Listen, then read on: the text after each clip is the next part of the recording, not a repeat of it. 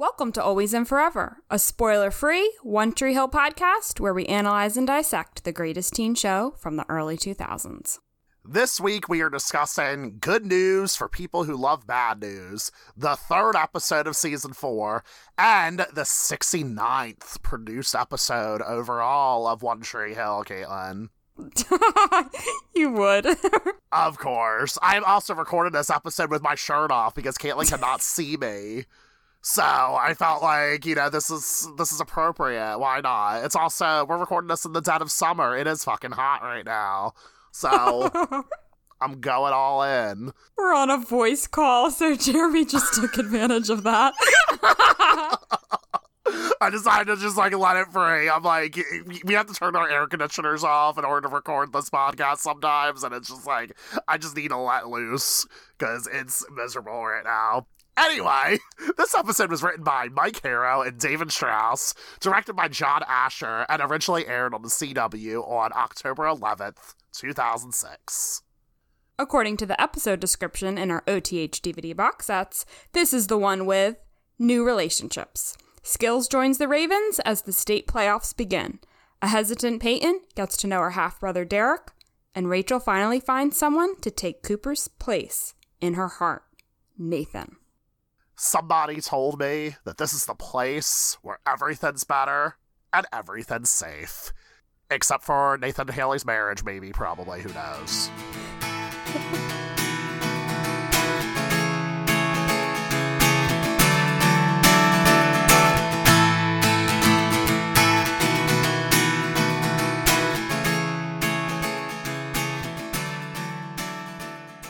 Eavesdropping on important conversations while sleeping on a bench. I'm Caitlin Olenich.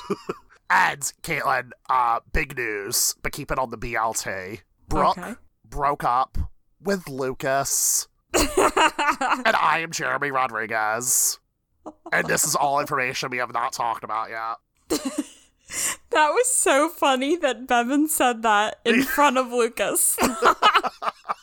It's like, what? Lucas is like, yeah, I know, I was there. You gotta love it. Probably one of the few bright spots of this episode, I will admit. Honestly, the beginning of this season is not too exciting. And listeners, I can assure you, there are episodes in this season that we like. Just so far, we have not gotten to them yet. Well, I mean, the end of this episode, there's a twist, which we'll obviously get to later. But yeah, we're everything else was just kind of whatever. Kind of like the song. Yeah, it is another episode that is titled after an album, actually. This episode is titled after the album of the same name, Good News for People Who Love Bad News by Modest Mouse. And I really don't have much to say, to be honest with you, Caitlin. I just say there's bad news all around in this episode. It's just this episode does not feel good. I don't like seeing these characters in these situations. I feel like most of the characters are annoying, to be honest. Yeah, I would have to agree with that. I really am at a loss for words about this song and this title. Or it's the album. Yes. Full disclosure, I didn't really listen to the full album because I mean, come on now, that's a commitment. But I listened to a few songs. It's fine. But it didn't really light up my world, personally. It has an OTH vibe to it, but I just don't understand, why did they choose this title? This song title or album title. Album title, yes, get it straight. Good news for people who love bad news. I mean, what was the good news in this episode, Jeremy? Well, I don't think there is. I don't think that's the whole point of the title, though. It's good news for people who love bad news, meaning there's bad news. So it's just saying, if you love bad news, this is the episode for you, basically. It really was. But even then, honestly, some of the plot lines in this episode, it's not like there wasn't a lot of new information delivered to us as the audience. It was just more okay, things suck. That's it. Things suck.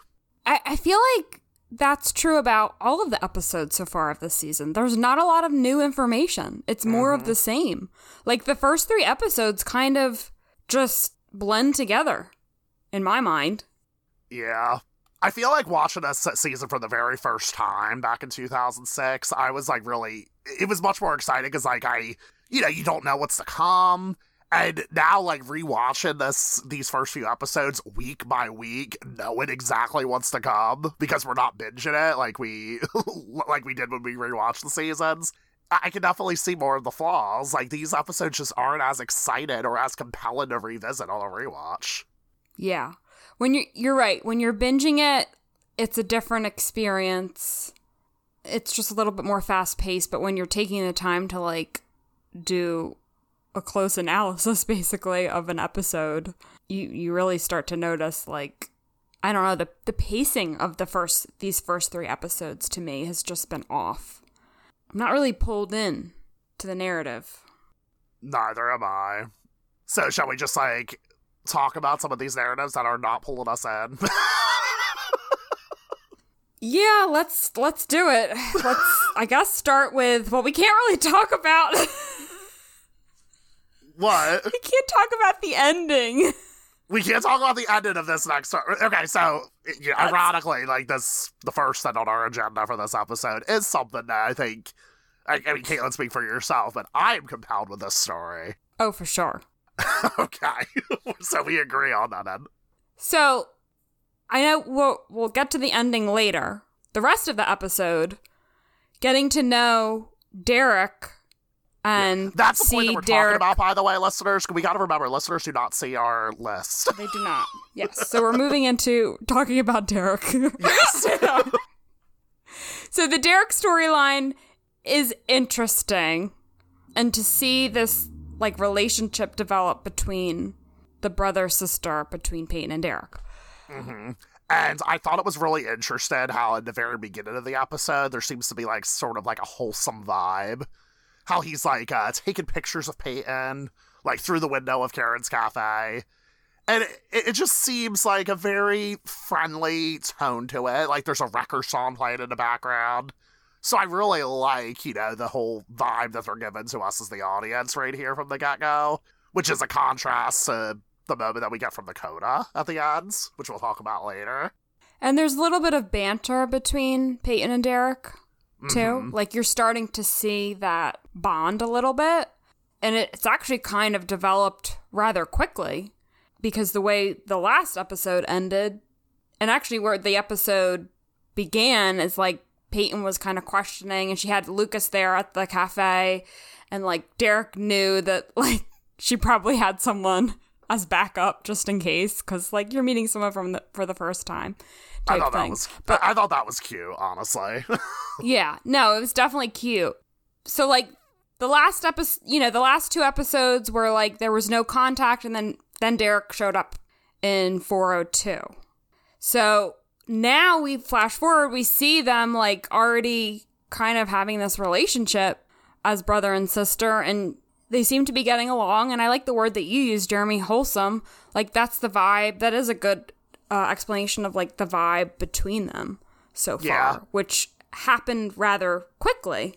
Yeah, and right now it seems like you were saying, the two of them are bonding a lot. Like, Peyton gives Derek the Tree Hill death tour, just showing her, like, all the horrible things happen in Tree Hill, which was, kind of on brand for Peyton. For sure. And I kind of like the story that we're being fed right now. Like, Derek seems to be giving her a clear out, says that he'll leave town if she wants him to, but she invites him to the game and the party afterward. So the two of them really seem to be getting tight. They're spending a lot of time together.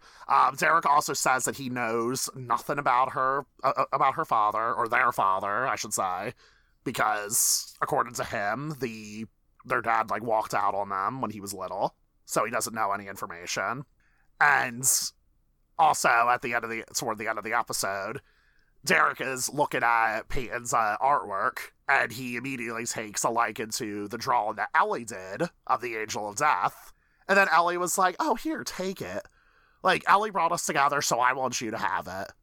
And Derek was like, thank you. I'll find a special place for it. I know, yeah. So, like, I was surprised that Peyton actually gave that picture up, considering how special that is to her. Right, yeah. She's, like, you see this side, this vulnerable side that she's sharing with him a little bit, and you can tell that she's happy to have a family member, because, honestly, she's hardly has anyone in her life from her family. Yeah. Her dad, who is just nowhere around. Mm-hmm. And even Derek noticed that Peyton had her guard up as well throughout the episode. Yeah, for sure. So, do we want to talk about the party and Brooke walking up to Derek and kissing him? oh God. I can't stand Brooke in this episode. Can I just say that real quickly? But yes. Yeah. Yes, tell everybody what happens between Brooke and Derek. So Brooke sees Peyton and Derek walk in. She doesn't know who it is. But they walk into the party, and Brooke assumes that this is a guy that Peyton is seeing, like a date. So she walks right up to him and kisses him on the lips. And does she say anything? I think she just says, like, are you here with Peyton? And then she just kisses him without asking, essentially. Yeah. Cringe. Like, so cringy. Yeah. On so many levels. Like, just going up to someone and kissing them randomly is weird and not right. And at the same time, it's like she's trying to, on purpose, right, hurt Peyton. Mm-hmm. And, like, they're just in a terrible place. And it's hard to watch. And now it's just, like, this really bitter place that now Brooke is doing stuff like this, trying to, like, get revenge. Yeah, then Peyton ends up telling her, she's like, that's my brother. And she's like, Yep. oh, seems like your mother slept around then. Or slept around more than you did. Like, okay, Brooke. Like, this just seems... I know she's hurt and whatnot, but this seems very petty even for her, I think. Yes, it is. It's not like Brooke. Yeah, and then we also have the game where we see that little interaction between it's Rachel and Haley, and Haley's like, stay the hell away from my husband. And then Rachel's like, I'm just trying to give him a proper thank you. And then Haley's like, your thank you send people to the free clinic. And then that makes Peyton laugh. And then Brooke's like, what are you laughing for? Your I love you send people to their graves. And then Peyton's like, well, if that's the case, then I love you, Brooke. And then blows her a kiss. And then Brooke just says, whore. Which, like, this whole interaction's, like, really funny and really humorous, like, out of context. But, like, just knowing these characters and, like, falling in love with them over the course of 4 seasons, this really hurts to see. It's some dark comedy right there. That's for sure. Yeah. Like, if I was seeing this on an episode of Drag Race, I'd be, like, eating this up. But, like, after seeing everything these characters have gone through, I'm like, I hate seeing these two like this. Yeah, they're just not in a good place at all. Mm-hmm. And let's talk a little bit more about like some of Brooke's behavior too. So Brooke is like vented to Haley about the situation, and Haley just finds out why Brooke and Peyton are on the outs. And I find it really shocking that like this is Haley's first time finding this information out. Yeah, I thought that too. I was like, why is Brooke going on about this kiss? I guess she's all worked up because she saw Peyton and Lucas leave the store in the last episode. Yeah, that's fair. But at the same time, we're talking about a kiss that happened. Now, I mean, whoa, what is time? Yeah. Well, I'm not going there tonight. But it has been a certain amount of time since the wedding and finding all of that out. Because that's when Brooke found out because Lucas accidentally revealed it. How would Haley not know? Like, how did she not hear from someone? Right. Brooke wouldn't have told her already, or Peyton wouldn't have mentioned it, or Lucas wouldn't have mentioned it. Like, I feel like there's 3 people here that would have told her. Right, yeah. At this point. I thought that was really strange, too. Well, I mean, from Peyton's perspective, it's like, it's a little bit deeper than that. I think, maybe from Lucas's perspective, it's about the kiss. And also, but like, between Brooke and Peyton, it's, like, very complicated, I feel like. Like, through Peyton's perspective, it's the fact that she has feelings for Lucas in the first place. Yeah. So, like, I get it. Maybe that's why she didn't necessarily talk to Haley about it. But one thing that I find really weird is that when Haley finds out about the kiss, she confronts Lucas about it, but she doesn't ask anything to Peyton. She doesn't talk to Peyton at all. Yeah. So it's like, Haley's like saying like, oh, there aren't any sides. Like, I didn't know there were sides to take, but like, it just seems like it just seems like she very much is Team Brooke, which I understand. Like, hearing Brooke's side of the situation, it's like, oh wow, that's really fucked up. But why doesn't she want to hear Peyton's perspective? Well, yeah, I mean, it makes sense that she would go to her best friend first, which is Lucas, and give him a hard time, because he was the one also dating Brooke when this happened. So I kind of get why she would go to him first, but yeah, she never got to hear Peyton's perspective. And she didn't even know, like, from Brooke that, like, I feel like Haley didn't even know the context of the kiss. Lucas was the one who gave that information, saying, like, Peyton thought she was going to die, and, like, we were in this extreme situation, and it just kind of happened. He gave her all that context, which she didn't get from Brooke. She just got from Brooke that it was a kiss. I think that's all Brooke said to her, right? Yeah, she just said they kissed again. Yeah, so, like, when you hear that, of course you're going to have Haley's reaction. Oh my god.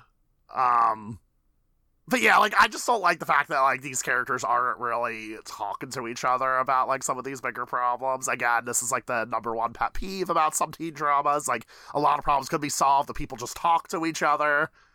And I find it really weird that, like, Haley and Peyton are on the outs right now, it seems. Yeah. As well. Agreed. And I don't think I'm saying that, I'm using very loaded language, but, like, to the best of my knowledge, I don't think this is ever really, like, addressed, like, if there is any bad blood between these two. Yeah, I guess we'll see. Yeah. Well, yeah, we'll see as we go along. Other things happen with Brooke. We kind of get, like, a repeat of the end of summer beach party, when, Brooke is handing around a bunch of guys, and then Lucas is just like, oh, you said you wanted me to fight for you, but you never fought for me. And then Brooke's like, and I'm not going to. And he's like, I guess I was wrong. I'm not the guy for you, Brooke Davis. And then he looks at all the guys and is like, she's all yours. This is all so gross to me. Yeah.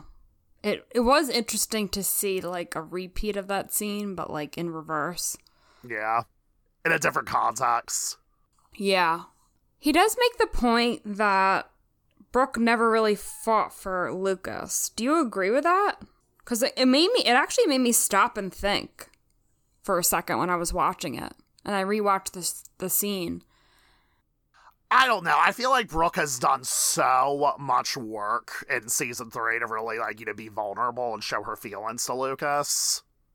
And her insecurities got the better of her, for sure. But I feel like Lucas could have done a better job of, like, making her feel a little bit secure, like, at the baseline. So Brooke didn't necessarily need all this reassurance.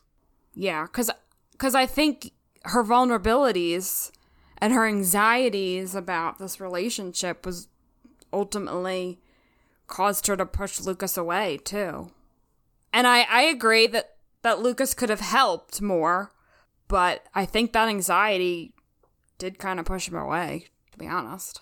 And I'm also, like, reading into, like, other scenes in season 3. But do you remember that, the one episode? It's the episode right after Brooke and Lucas get back together. And, Lucas decides to call up Brooke as a joke and says, like, hi, Peyton and I, like, broke down. We're gonna have to crash for the night. And he's, like, lying to her, and then, like, oh, surprise, he's at her door. Like, this is never acknowledged as a problem in the narrative, like, within the story. It's like, haha, that's so funny. But even, like, stupid stuff like that, like, really should be addressed. Like, Lucas should not be making jokes like that. And Brooke just, like, is completely okay with it. Yeah, definitely insensitive. I think we called that out in the moment, too, for sure. Oh, yeah. It's such a complicated thing. But I honestly. think I feel like the term "fighting for somebody" is really loaded language. I don't know if necessarily like Brooke fought for Lucas, but she did her absolute best to be vulnerable and show him that she did care for him. And in return, like, you know, he goes away on a trip and doesn't call Brooke, and he doesn't like necessarily show that like he needs her or anything like that. And honestly, like, these two were just very incompatible for each other, I feel like. Yeah, when it came down to it, I think you're right. They just didn't work together. Yep. But and that is the choices reveal. that Lucas made were insensitive, like the examples you just gave, which then caused Brooke to be even more like anxiety-ridden. Yeah, and I'm not even necessarily holding him accountable for the kiss with Peyton either, though. Like that happened during the shooting. Like I really don't blame Lucas for that. And I also understand why Brooke like got hurt by that. Like I get it. Like I can, you know, you can feel like all these things at the same time. Yeah, I feel like Lucas made some stupid choices and insensitive choices, but at the same time, I feel like there just happened to be a lot of situations that he somehow got into, like the kiss. Like, what was he supposed to really do about that? Yeah, exactly. There's just kind of like unfortunate timing, I think. Yeah. I don't blame him, and I don't blame him for not telling Brooke necessarily, because it's one of those things where it's like, what, you're damned if you do, you're damned if you don't. Yeah, I totally agree. I have space for him, I am sorry to say. But I do understand that Brooke found out, and I'm like, you know what, Brooke, you did what you need to do, and I am completely proud of you for that. Yeah, I agree. So we have this scene, and Lucas walks away. So now my thought is, like, are these two officially done? That's, like, where my mind's at. Because it felt a little final when he walked away. That's a great question. It seems like it's final, but they're on bad terms right now. Yeah. For sure. Oh boy. Yeah, let's talk about something a little bit more excited and happy. Skills being on the team, wearing Lucas's jersey number. I think that is really adorable. Yeah, that was a sweet scene when they're sitting on the bleachers and Lucas hands him the jersey with his number 3 on it. And but despite all this, Skills is being benched for the entire game. And the thing I find so funny about this, like, is Skills like the only black player on the team? I feel like there have been other ones in the past. I don't know if I was really paying attention. They're at the very least in extras. this episode.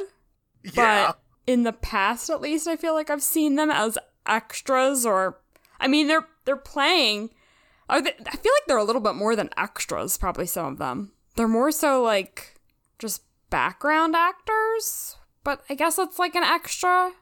But if they keep coming back for like to be a part of the team, even though they don't have speaking lines, like what does that make them? I don't really know.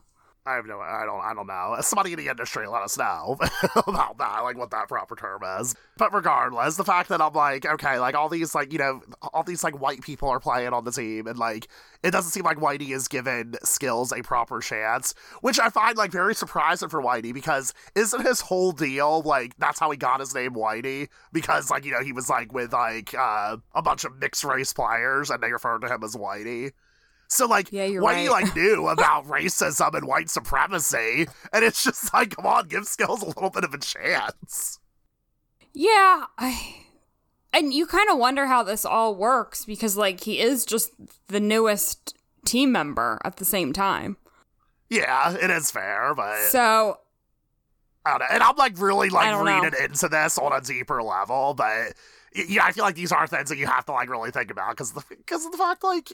You know, the show is a very white show, for one thing. So, like, you know, just, like, not acknowledging Skills as race, I feel like is a problem, you know? Yeah. I totally agree. Yeah, you wonder how, like, I wonder what the meaning behind it really was.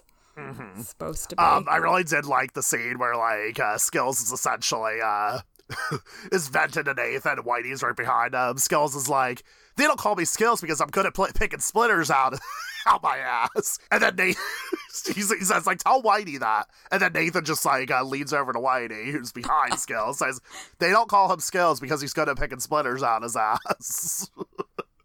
And then Whitey's like, all right, Skills, show me what you got. God forbid Whitey keeps you down. Which I'm like, right there, just showing, like, there is a little bit of racial shit there, you know? Yeah, that's a good point, actually.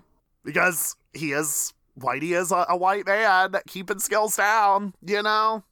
Yeah, that's a good point. But Skills kills it, absolutely kills it at the game. I know, and I love that, how he takes the winning shot, and before it gets into the hoop, it goes into a ping pong, goes into a cup at the party. Yeah, I like that was a clever little cut. I like that. And you just see Skills, like, all excited and everything. That was fun. It was really wholesome to say. And, let's talk about one scene. Like, I don't even know if you noticed it. As many times as I've seen this episode, I only noticed it in my watch today, right before this recorded. But Skills is talking to both Nathan and Lucas. He says, I'm so tight, they're going to call me Ziploc. And then you know what Nathan says in response? He says, just say you're going to burn it, Skills. And I'm like, is Skills replacing Tim? Yeah, I didn't catch that. Yeah, I didn't catch it until just now. And I'm like, is Skills supposed to be the replacer for Tim? Because we have not seen him since a freaking dream sequence in season 3. Yeah, he never got a good send-off. Or any send-off at all. He did not. He absolutely did not. So that just made me a little sad to say, like, or sad to hear, I should say. But I'm like, what? I'm glad you caught that line, because, like, I did not pay attention to that, but that is so true. Mm-hmm. Yep, I just have in my notes, Tim callback with a crying face emoji. Aw. I miss him. Very sad. But there is a really cute scene at the river court with Lucas and Skills, but I feel like to just give a little bit of context about that, let's talk about Mouth's pity party. Mouth is really fucking annoying in this episode. Yeah, and it all stems from that conversation he had with Rachel. And basically, she called him a friend, and then he's like, oh yeah, I'm just a friend. I'm always just a friend. Oh my god. And guess what, Mouth? People want to be your friend. That is great. This wouldn't bother me so much if I didn't know the context behind, like the behind-the-scene context. That Mouth was like a stand-in for the show's creator? Yes. Mm-hmm. Otherwise, it wouldn't bother me as much. Yeah, because... I think it would still bother me just because of the whole fact, like, you know, it just seems like one of those, like, an entitled guy who's like, oh, I'm always friend-zoned. But, I mean, here's the deal, though, like, Mouth actually is a nice guy, though, so it is kind of, like, shocking that he doesn't get, like, any girlfriends or anything like that. But he's, like, it does seem like it's the writer's way of just basically saying that, like, oh, like, you know, the only reason why, like, hot girls don't want to date me is because, like, I am unattractive, not because I'm also an asshole. You know, and Mouth's not an asshole. This is just, like, his way of, like, essentially, like, gaslighting some of the women, I think. Yeah, and, like, as a teenager, like, just kind of putting it in the perspective of a teenager, like, I can imagine that that's a really frustrating thing. Because, like, you're trying to figure out relationships, and you can't really do that when no one gives you a chance. So, I can understand it from that kind of perspective, why Mouth would be frustrated. But, yeah, you're definitely right. Like, there is a sense of entitlement that is just not attractive at all. Right, exactly. I'm like, I wouldn't want to date you either, Mouth. And then, like, Peyton is introducing Mouth and Derek, and he's like, whatever you do, stop kissing Brooke, don't date Rachel, don't move here. And he's like, what was I talking about? And I'm like, is Mouth drunk or is he stoned? Because this is definitely stoned behavior right here. It just makes you wonder, have these writers ever gotten drunk? Because you obviously do not know how it affects your brain.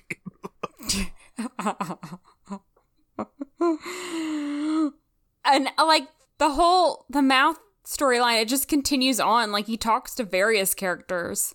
At one point, he's talking to Lucas, and he basically says, you're the guy that all the girls want, and I'm always, once again, friend-zoned. So he's really, like, pitying himself. Yeah. I get it, Mouth, but, like, Mouth is just so annoying, just, like, complaining and, like, just being whiny about the whole situation. And I'm like, you're right, they are in high school, and I get, like, you know, this can be, like, really isolated, but I'm just annoyed, if anything. Yeah. But one of the things that Mouth reveals to Lucas is that he wishes that none of them ever left the River Corps because they were so much happier then. And Lucas kind of takes that to heart a little bit, so he talks to Skills about it later at the River Corps. And then Skills says, well, that's a real stupid way to think, though, dog. I mean, considering if you wouldn't have left the River Corps, you would have never got with Brooke twice. Your brother would still be a stranger. And rockstar Haley Scott, she'd probably still be good old bookworm Haley James. You can't hide from life, dog. Eventually, you gotta live it. And I think that was, like, a really great, like, thing to hear. I agree, because it, like, put it back into perspective. Because I think what Mouth said, it is a moment where it makes you think, like, what if we did never leave the River Court? You know? What would things be like now? But, see, Skills always grounds these characters. Yes. And Lucas, in that moment, needed the reminder. And I like that role that Skills plays in this show. Like, he always gives, like, those words of wisdom at the right moment. I'm very happy to see that he is a regular. Yes. I'm glad we get to see more of him. He's getting his work. Antoine Tanner's getting his coins, his series regular salary. Good for him. Yeah, that's, like, the biggest bright spot of this whole episode, honestly. Next up, let's talk about Karen and Dan. Oh, God. So I want to call out, like, a really interesting deleted scene. Dan is essentially having, like, a dream sequence. Oh, I saw this. Yeah. But this is so weird. Because it's really interesting. So, Dan is on the River Corps, and he's talking to Nathan and Lucas, and then Nathan is like, hey, Dad, we're playing a game of murder. I'm killing Lucas. And then Dan's like, just like I killed Keith. And then you see, like, the cheerleaders playing jump rope. They have these little pigtails, which is very, like, very creepy and, like, infantilized and fetishy, I think. But regardless, I feel like the scene's so funny. They're playing jump rope and they're singing that song. How many times did Dan shoot Keith? One. Oh my gosh. And then we see a very, very pregnant Karen. And Karen's like, you left me again. And then we see Keith's, like, you know, Keith's child ghosts, like, walking around. And then all of a sudden Dana's getting a CAT scan, and it turns out there is nothing wrong with his brain. So he's not, like, I mean, he is hallucinating this whole thing with Keith, but it's more of, like, a guilty conscience and not something, like, you know, medically wrong with him.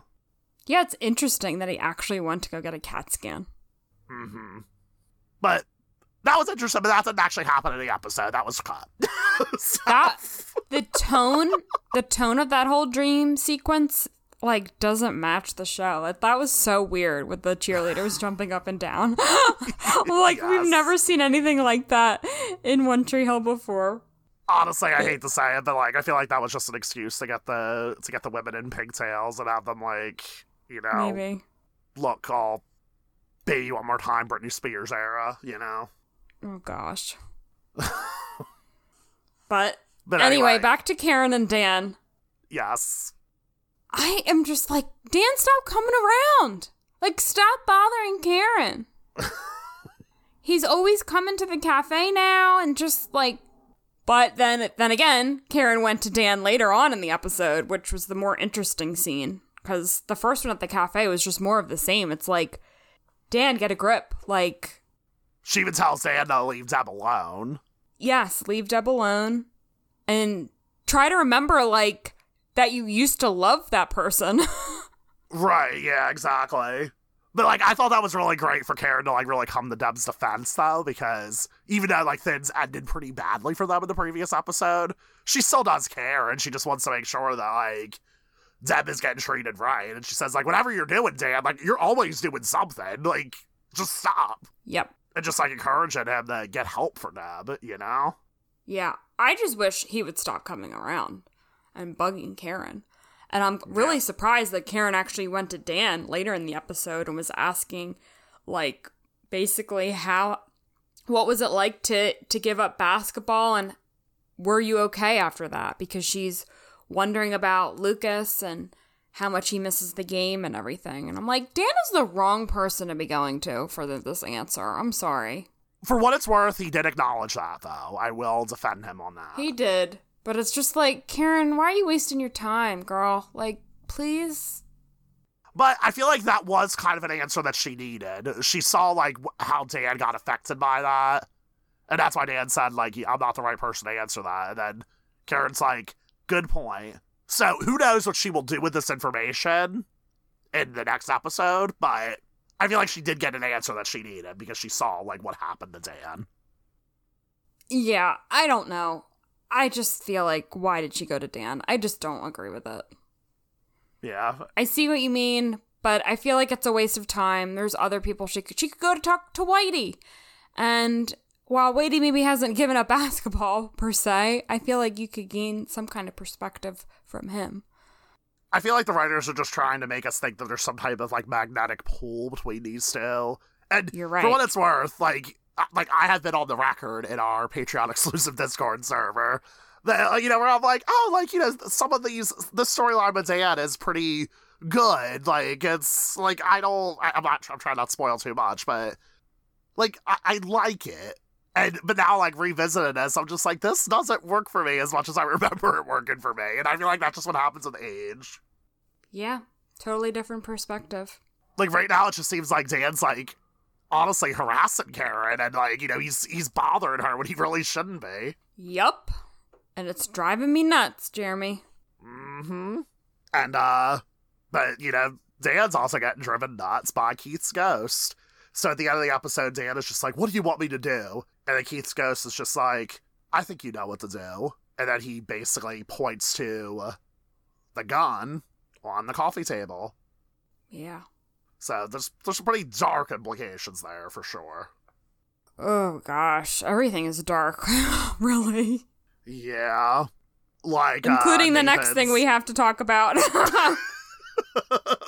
Like Nathan's whole PTSD then. And, yeah, he's seeing visions at the basketball game. Mm-hmm. The water was coming down, and then he's, like, banging on the glass to try to, like, he's trapped. So there's a lot that he's working through. And I feel like Rachel is just not the person he needs to turn to.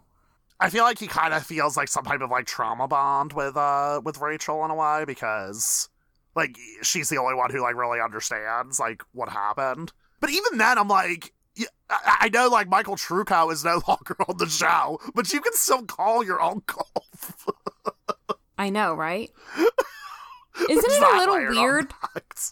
Isn't it a little weird that he left the show and, like, there's not much closure, and there really wasn't like a good final scene with Nathan and Cooper. I know.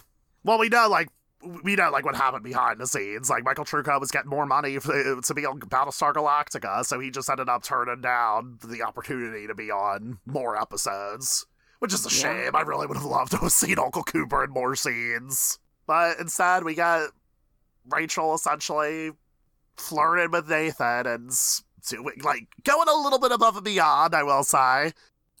She went up and kissed him unwarranted, like, yep. Ugh, drove me nuts. I was just about to say that. And because it's right after Nathan receives an award for just basically being, like, I hate to say it, but, like, doing the bare minimum. Like, I hate that, like, you know, he's getting, like, an award for that. And it doesn't, for what it's worth, I don't think Nathan doesn't want that award, for what it's worth. Yeah. And he's saying he doesn't want it because, like, oh, Keith actually rescued me, but I feel like, deep down, like, Nathan just acknowledges the fact that, like, I really shouldn't be awarded for this. And, like, then we see Dan presented the award, and he's like, Nathan saved lives. This is a quality I most hope to inspire in him. And I'm like, why are you making this about yourself, Dan? Because he takes any opportunity to do that. Oh, jeez. Yeah. So, like, right after Nathan received their award, Rachel comes out of nowhere and jumps up and kisses him. Like, Yep. Where did that come from? She wanted to give him a proper thank you. What was she thinking? Especially with Haley being right there in front of the entire school. I don't know. It's incredibly wrong. It's very wrong. And I'm just going to take a note from what the drama queen said. Like, how interesting would this have been if Rachel was just sort of, like, feeling some PTSD and she, like, had, like, this sort of, like, this hero worship syndrome for Nathan. But instead it just seems like she's just like, ooh, I'm going to be all tantalizing and sexy with my evil titties, and I'm going to come after this woman's husband. But that's not what, that's what they're doing rather than making it into something interesting. Because there are also, we're going to get to the coda in a bit, but, like, like we see Rachel, like, cuddling with, like, Nathan's award because Nathan throws it away later. Like, there's so many great moments where I'm like, okay, this is interesting to explore, but the show doesn't go there. Yeah, they're finding every opportunity to make Rachel sexy versus showing, like, a realistic vulnerability in this moment. Cooper just left town. Like, she has PTSD from the accident. Like, why can't Nathan and Rachel just, like, have a connection in that way of, like, trying to work through the trauma? Yeah, there has to be like this flirting and this tension, and it's just a reflection of what was going on behind the scenes of the show. Oh, for sure, yeah. And I feel like it would have been very interesting to see, like, Nathan and Rachel having a connection just about the accident, because Nathan doesn't feel like he can talk to Haley about it. And that, and I feel like this could have made Haley feel insecure, and, and maybe Rachel would have feelings for Nathan, and Nathan just doesn't feel the same way, but he does feel a connection to Rachel. I feel like there could have been, like, in order to make this into, like, a true, like, quote-unquote love triangle, this could have been so much more compelling if the writers actually went there. Yep. It's a very it's not really a well-developed storyline. Personally. Yeah, and instead we get Rachel being, like, outright rude to Haley, saying things like, don't worry, I used to be a fat chick with a little head, too. I know, and then later on, Haley's asking Nathan, am I fat? Is my head little? And I'm like, this is awful. Right. We're talking about someone who is clearly thin, you know what I mean? Like, and attractive. Like, you're talking down on someone like that. Mm-hmm. That really can mess with teenagers' heads. When you're making comments about someone who's clearly not fat. And also, like, even later on in that scene, too, when she's talking to Nathan, and then he's like, no, I don't think you're fat. Like, being called fat is, like, the worst in the world. Like, it's, like, the equivalent to how people can say, like, you're not fat, you're beautiful. It's like... Yes. You can be fat and beautiful, too. There's so many layers to this, and I'm just, like, really annoyed. Like, I would really love to see, like, a really good fan fiction that completely redoes this entire storyline with Rachel and Nathan and actually made it interesting. Like, they can make it scandalous, like, add a little bit of scandal, like, make, like, I don't know, make Haley insecure about the amount of time that Rachel and Nathan are spending together. I do not want Nathan and Rachel across that line, of course, but... Yeah. I just think there are so many better ways the story could be done and executed, and it just makes me wonder, like, what could have been here. Yes. Listeners, what do you think? Like, where should the storyline go? Yeah, bonus points, send us a fanfic. Yes. I would love that. Send us a fanfic. Maybe Caitlin and I will do a dramatic reenactment on the show. Who knows? But Brooke confronts Rachel and just basically says, you cannot do this to Nathan and Haley. And then Rachel is like, I think you're going to stay out of this. And Brooke's like, yeah, why? And then Rachel's like, 'Cause you're pregnant.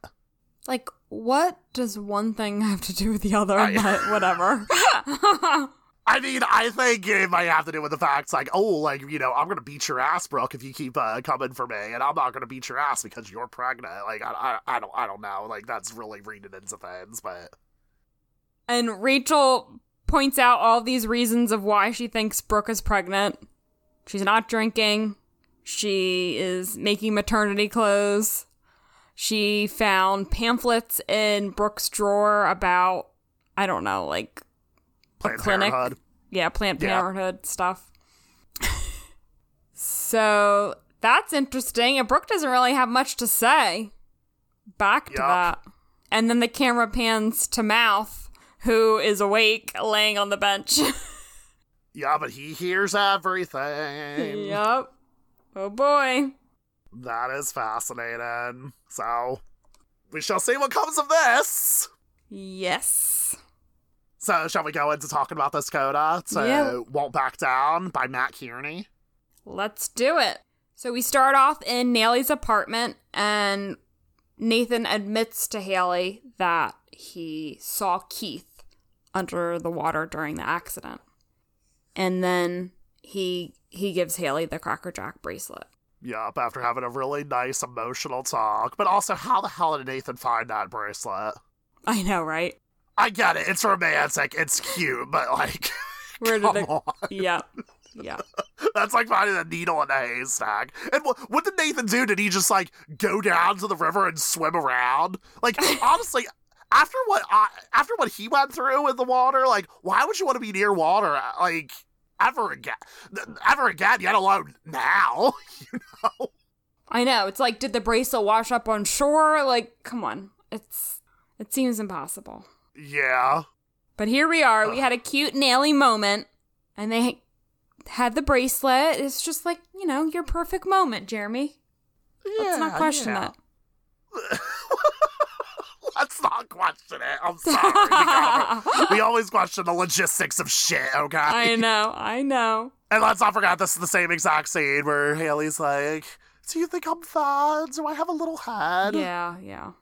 Anyway, in the next scene, we're in Rachel's bedroom, and this is when Rachel is laying in bed. She's looking at the award Nathan previously trashed. And then we're in Peyton's room. We see her looking at her email, and she gets a photo from Derek and opens that file up. And she seems to be pleased with the photo. It was like a candid photo. And that's when Lucas's voiceover begins. And we'll get to that later. Yeah, we'll read it all at the end. Yes. So, and then we're at the river chord. Skills and Lucas are just playing. It's cute. I like it. And then we're in Brooke and Rachel's room. Rachel is asleep, lying next to Nathan's award, and Brooke is crying. And then we are in Naley's bedroom. We see the two of them lying down. We see Nathan's hand on his chest. It has his wedding ring and, like, on full display. And then Haley places her hand on his, and we see the Cracker Jack bracelet. So, nice, wholesome. Yes. Next, we're in Dan's living room. Dan looks at the gun that's on the coffee table, and Keith's ghost reappears. Yep. And it's just staring, being creepy. And then... So we are in. I'm just gonna do the next two scenes just because it's like an easy transition to do. So we are in Peyton's room, and Peyton is handing the Derek's photo that she just received on her wall because guess what? She has a printer and she's able to print them out. Remember those days when we had printers, Caitlin? Yes. When we had printers like in our house, like just imagine. Anyway. But she hands the photo on her wall, and then the scene transitions to a different room. We see the same photo, and then we zoom out, and there's a whole wall full of photos of Peyton in different positions, different locations, and it's basically a shrine of photos of Peyton. And then we see Derek shirtless, looking good. But I don't trust him. And he's just like, clipping some photos, and then the credits roll. Oh, man. Well, that was a twist. Yeah. What does that mean? I'm sure it's very sibling-like. And, he just really, really loves his sister. Mm-hmm. Yeah, I don't think so. Yeah, so that ending really took a turn there. So seems like there's some darker elements to Derek. Yeah, and there's a reason why I noted in the beginning of the episode where he's snapping the photos. There's a nice wholesome vibe to it, and then there's this ending scene with Derek, and there's there's a little bit of like a creepy tone. Like I could be imagining this entirely, but I feel like when it went to credits, we heard a boom sounds, which kind of gives like a creepy vibe to it. Yeah. So it's interesting to see, like, the contrast between the beginning and the end of the episode, both of which feature Derek with photos of Peyton in different forms. Yep, and then the ending paired with the voiceover that's running through all of the scenes we just described, and then ending with Derek's room with the shrine of Peyton. Yeah. So we hear Lucas say, "You ever look at a picture of yourself and see a stranger in the background? It makes you wonder how many strangers have pictures of you. How many moments of other people's lives have we been in? Were we a part of someone's life when their dreams came true? Or were we there when their dreams died? Did we keep trying to get in, as if we were somehow destined to be there? Or did the shot take us by surprise? Just think, you could be a big part of someone else's life and not even know it." Quite haunting. Yup. Because it seems like Peyton has been a big part of Derek's life. And she had no idea. Mm-hmm. Anyway, let's talk about some of our top favorites moments. What was your favorite quote? So I actually really loved Lucas's voiceover that I just read. So I'm going to go with that one. I've always liked that in this episode. It's one of the highlights of a not that great episode. But yeah, paired with like that ending, like everything leading up to it and then the ending of it all paired together was really good. What about you? That's good. I would say my favorite is Skills' quote when he says to Lucas at the river court, which I read earlier. Nice. Yeah, that was a really good one too. Yeah, I feel like it just really put things in perspective. It was like a nice bright spot for a not bright episode. Yeah, agreed. What was your favorite musical moments?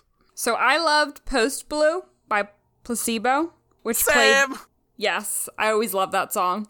Mm-hmm. It played during the basketball scene towards the beginning of the episode, and you see it especially, or you hear it especially during Nathan's free throws. For some reason I got tongue-tied there. All good. And like the water's coming down and like you hear the lyrics, "It's in the water, baby." And then like he's imagining the water and like being trapped inside. I thought that was like a really cool moment. Yeah, I like this song. I always love this band too. They there's one of their songs, every you and every me, opens the Cruel Intentions movie. Oh, nice. Yeah, and Cruel Intentions is my most favorite movie of all time, and let me tell you, Caitlin, we will have an episode of Baker Soundstage where we will cover it, because this is our tangential connection. Placebo featured in Cruel Intentions, they also featured in One Tree Hill, so... That's your favorite movie of all time? I don't think I know this. You didn't know this about me, really? No, I don't think I've ever seen the movie. Oh, yeah. You've never seen it, right? No, I don't think so. Okay, this will definitely be a Baker Soundstage at some Interesting. point. Who knows when that'll be, but I just wanted an excuse to talk about Cruel Intentions. Well, I mean, I agree. This song, I don't know if I know any other Placebo songs, but like it has a really good vibe and it like fit really well in any kind of basketball scene where like it has to have energy, you know? So I liked it. Mm-hmm. Yeah, there's also some queer representation in this band as well. So cool. we get some queer representation in One Tree Hill for once. We haven't seen that in a while. Yeah, it's been a minute. Yeah. But anyway. Okay. So your rating, what do you think? I'm gonna give it 2 out of 5 bracelets at the bottom of the river. Oh, snap. Assuming it's at the bottom of the river, who knows? But this episode just, I feel like it's a mess. These are not the characters that I want nor deserve. And I feel like the only bright spot, honestly, is Skills. And just a couple funny lines here and there. I know. But overall, I am not pleased with this episode. Yeah, I'm going to give it, I think it's a little bit better than the previous episode, because I gave the previous one a 2 out of 5. I'm going to give this one just a 3 out of 5. Photographs. Like consensual photographs or like creepy photographs? Which one? Just photographs. Okay, keep it vague. Keeping it vague. I don't know, like, I feel like we dissected it enough when we talked about the episode as a whole. Like, it's not that great. Like, the storylines are kind of frustrating and whatnot, but it was a little bit better than the last one, so I'm just gonna upgrade it to a 3. But yeah, I'm not really, like, super excited about this season so far. But it just sucks because we know there are good episodes coming. But they are definitely fewer and further between than season 3. And I feel like we're still riding the high from season 3, and we're just like, wow, this is kind of a downgrade. But I apologize, listeners, if we sound like broken records. Like, you know, like, we hate, like, bashing one of our favorite shows, but there are a lot of issues with this season. Uh-huh. Well, you know, we have to tell it like it is. Mm-hmm. You know, you can't win them all. They can't all be a season 3, Jeremy. They cannot. But we're going to get to the good stuff. We're going to get there. Thank you for listening to this episode of Always and Forever. You can find us on Twitter, Instagram, TikTok, and Facebook at AlwaysOTHPod. You can also email us at alwaysothpod@gmail.com. That's AlwaysOTHPod. Always and Forever is also on Patreon, and you can support us over on patreon.com/AlwaysOTHPod to gain access to special perks, such as our private Discord server, where you can chat with us and other listeners. And feel free, like, call us in. Do you love these episodes of Season 4? Tell us. We would love to hear it. Challenge us. And if you subscribe to our Patreon, you also gain access to bonus episodes, which includes our Drama Queens reaction podcast, Royal Review, our movie podcast, Baker Soundstage. Stay tuned for Cruel Intentions, which will happen in like 3 years, we'll say. As well as our spoiler-full mini episodes. And right now, you will be able to hear Caitlin and I talk about our favorite horror movie episodes of One Tree Hill, and we will be ranking them. Yes.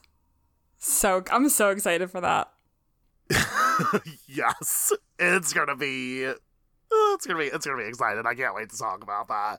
And if you're listening to this episode spoiler free, like, and you're wondering, like, why are you recording an episode on that? I don't understand what you mean by scary movies. Well, maybe if you subscribe to our Patreon at the $10 level, you'll gain access to early episode releases, and then you'll get some context about scary movies. That's a really long-winded way to plug our Patreon, but you get it.